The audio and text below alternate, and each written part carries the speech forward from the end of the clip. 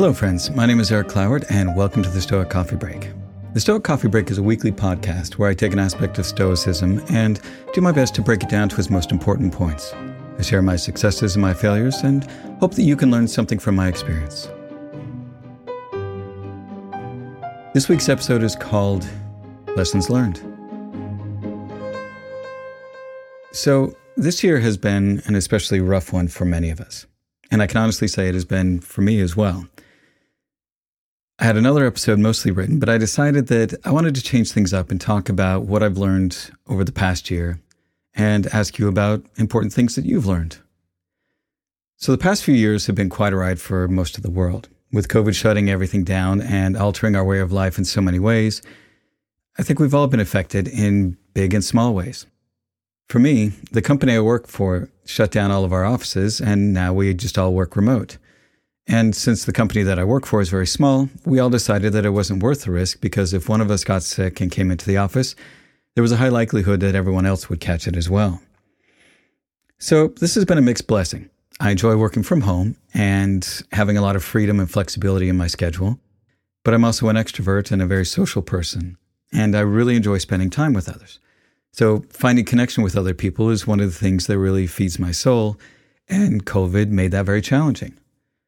Over time, I found myself retreating more and more and reaching out less and less to friends. I think I also fell into a bit of a depression because of my lack of time with others, as well as struggling with my own self-esteem. I'd stopped working on the podcast for a while before the pandemic, but a year or so in, I decided for my own sanity to restart it so that I could spend some time each week tending to my mental health by working on the podcast. Each episode that I create, more than likely, is something that I'm struggling with at the time I'm working on it. And this helps me focus on the shit that I'm dealing with and to try and find some ways to deal with it effectively and share them with you. I call this podcast basically my public therapy. But I think this last year has been one of the hardest ones, but also one with some incredible growth. And this year I've been working through the ending of my primary relationship with my partner of almost 9 years. And in many ways I've been kind of putting off dealing with it, which unfortunately has made things much harder. It hasn't been until the past few months that I felt like I had the strength or the skills to face it head on.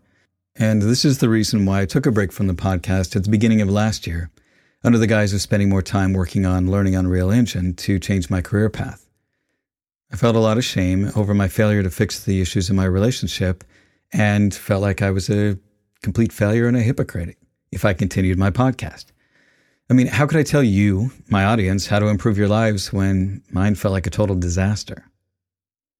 But as I've worked through the ending of the relationship, I've learned some things about myself that have helped me make some big strides, and I felt that it was important to share those with you. I worked through some big blind spots that I had and learned a lot about myself, and I finally felt like I had a grasp on some concepts that could really move the needle for myself and for anyone else who was trying to improve their lives. Many of those became episodes, and I feel like they've been some of my best. So now I'd like to share some of my most important lessons that I've learned this year. Lesson number 1. Failure is just missed expectations. I often talk a lot about learning from failure on this podcast, and it's also become very popular to talk about it on social media, and that idea of being okay with failure. But to be honest, I think that even though we all say that it's okay to fail, there's a part of us that still struggles to accept that.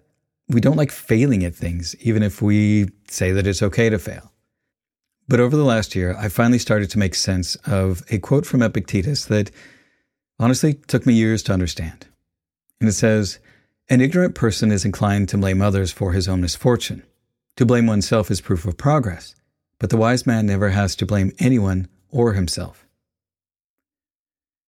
And the reason why this was hard for me to understand was that when something goes wrong or there's some kind of failure, I used to think that there always had to be someone to blame. But what I've come to realize is that we only consider something a failure because we have some expectations around it. When we just accept that something happened the way that it did because that's how all the circumstances and variables lined up, then there really is no one to blame. We can simply look at something dispassionately as cause and effect, and release any expectations about what we think should happen. And that helps us to be able to observe and accept and deal with what actually is.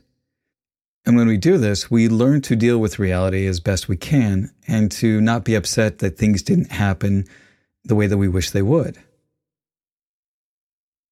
Lesson number 2. You are worthy of love because you exist. Often, I felt like I had to be perfect for someone to love me. I felt like I had to be perfect for me to love and accept myself. And this simply isn't the case. You don't have to be perfect to be worthy of love and to accept yourself. And there are several things to consider about this that support my opinion on this. First, no one can ever be perfect. There is no absolute standard of what a perfect person is. And if there was, who would be the one to set that standard? Why should they be the one to be allowed to set that standard? You have the ability to set the standards for yourself, and part of that standard, in my opinion, should be how kind and compassionate a person can be with themselves. Second, people will love you because they choose to do so. You have no control over who loves you. As the Stoics have well established, we can't control other people. Third, the Stoics also recognize that we are all part of the human family, and that we are all here to help each other the best we can.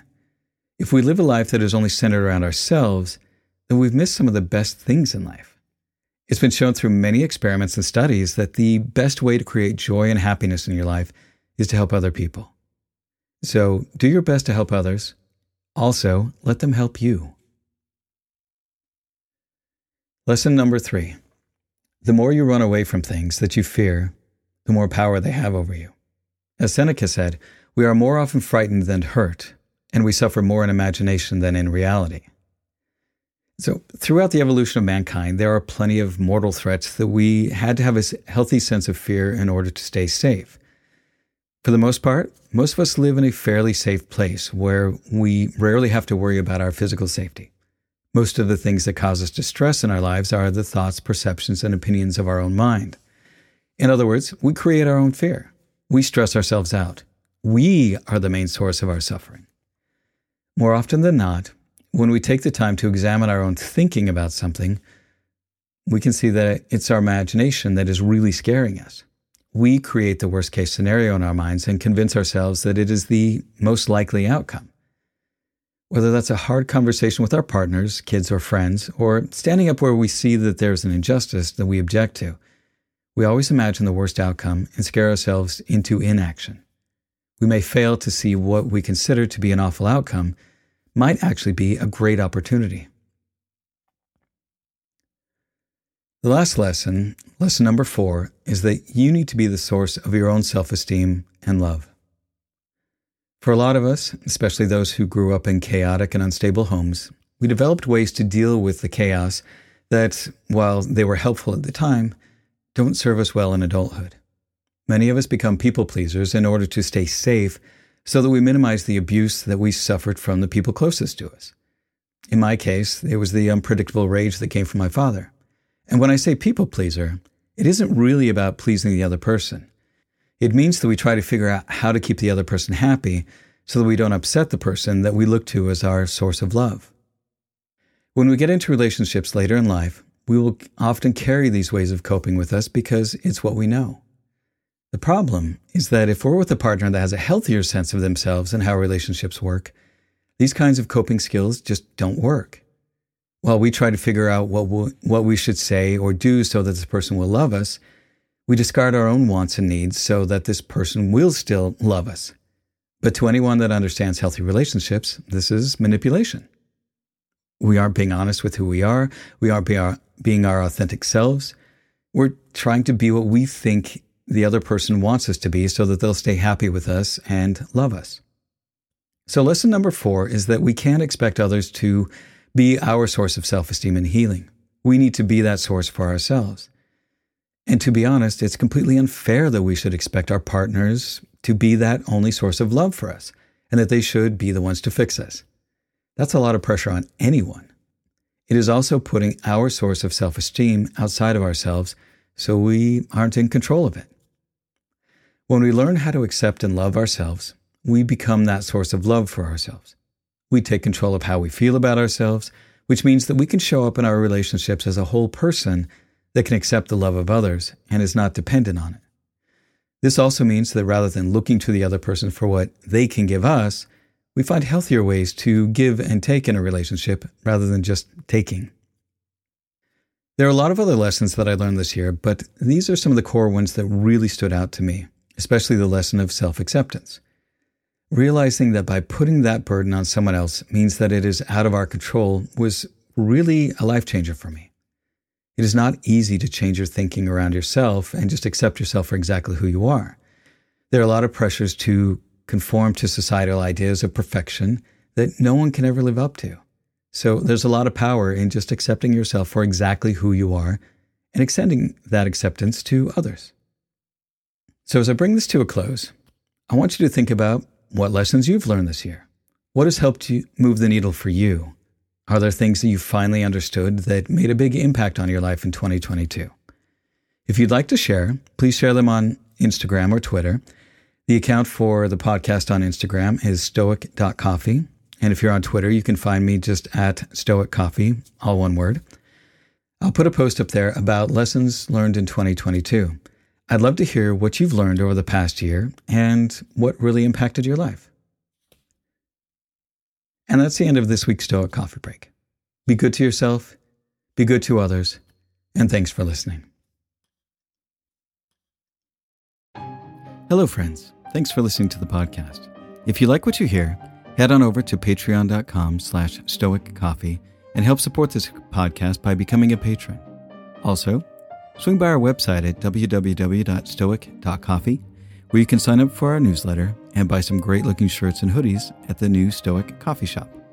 Also, if you know of somebody that would benefit from or would appreciate this podcast, please share it. Word of mouth is always the best way to help this podcast grow. Thanks again for listening, and we'll talk to you next week.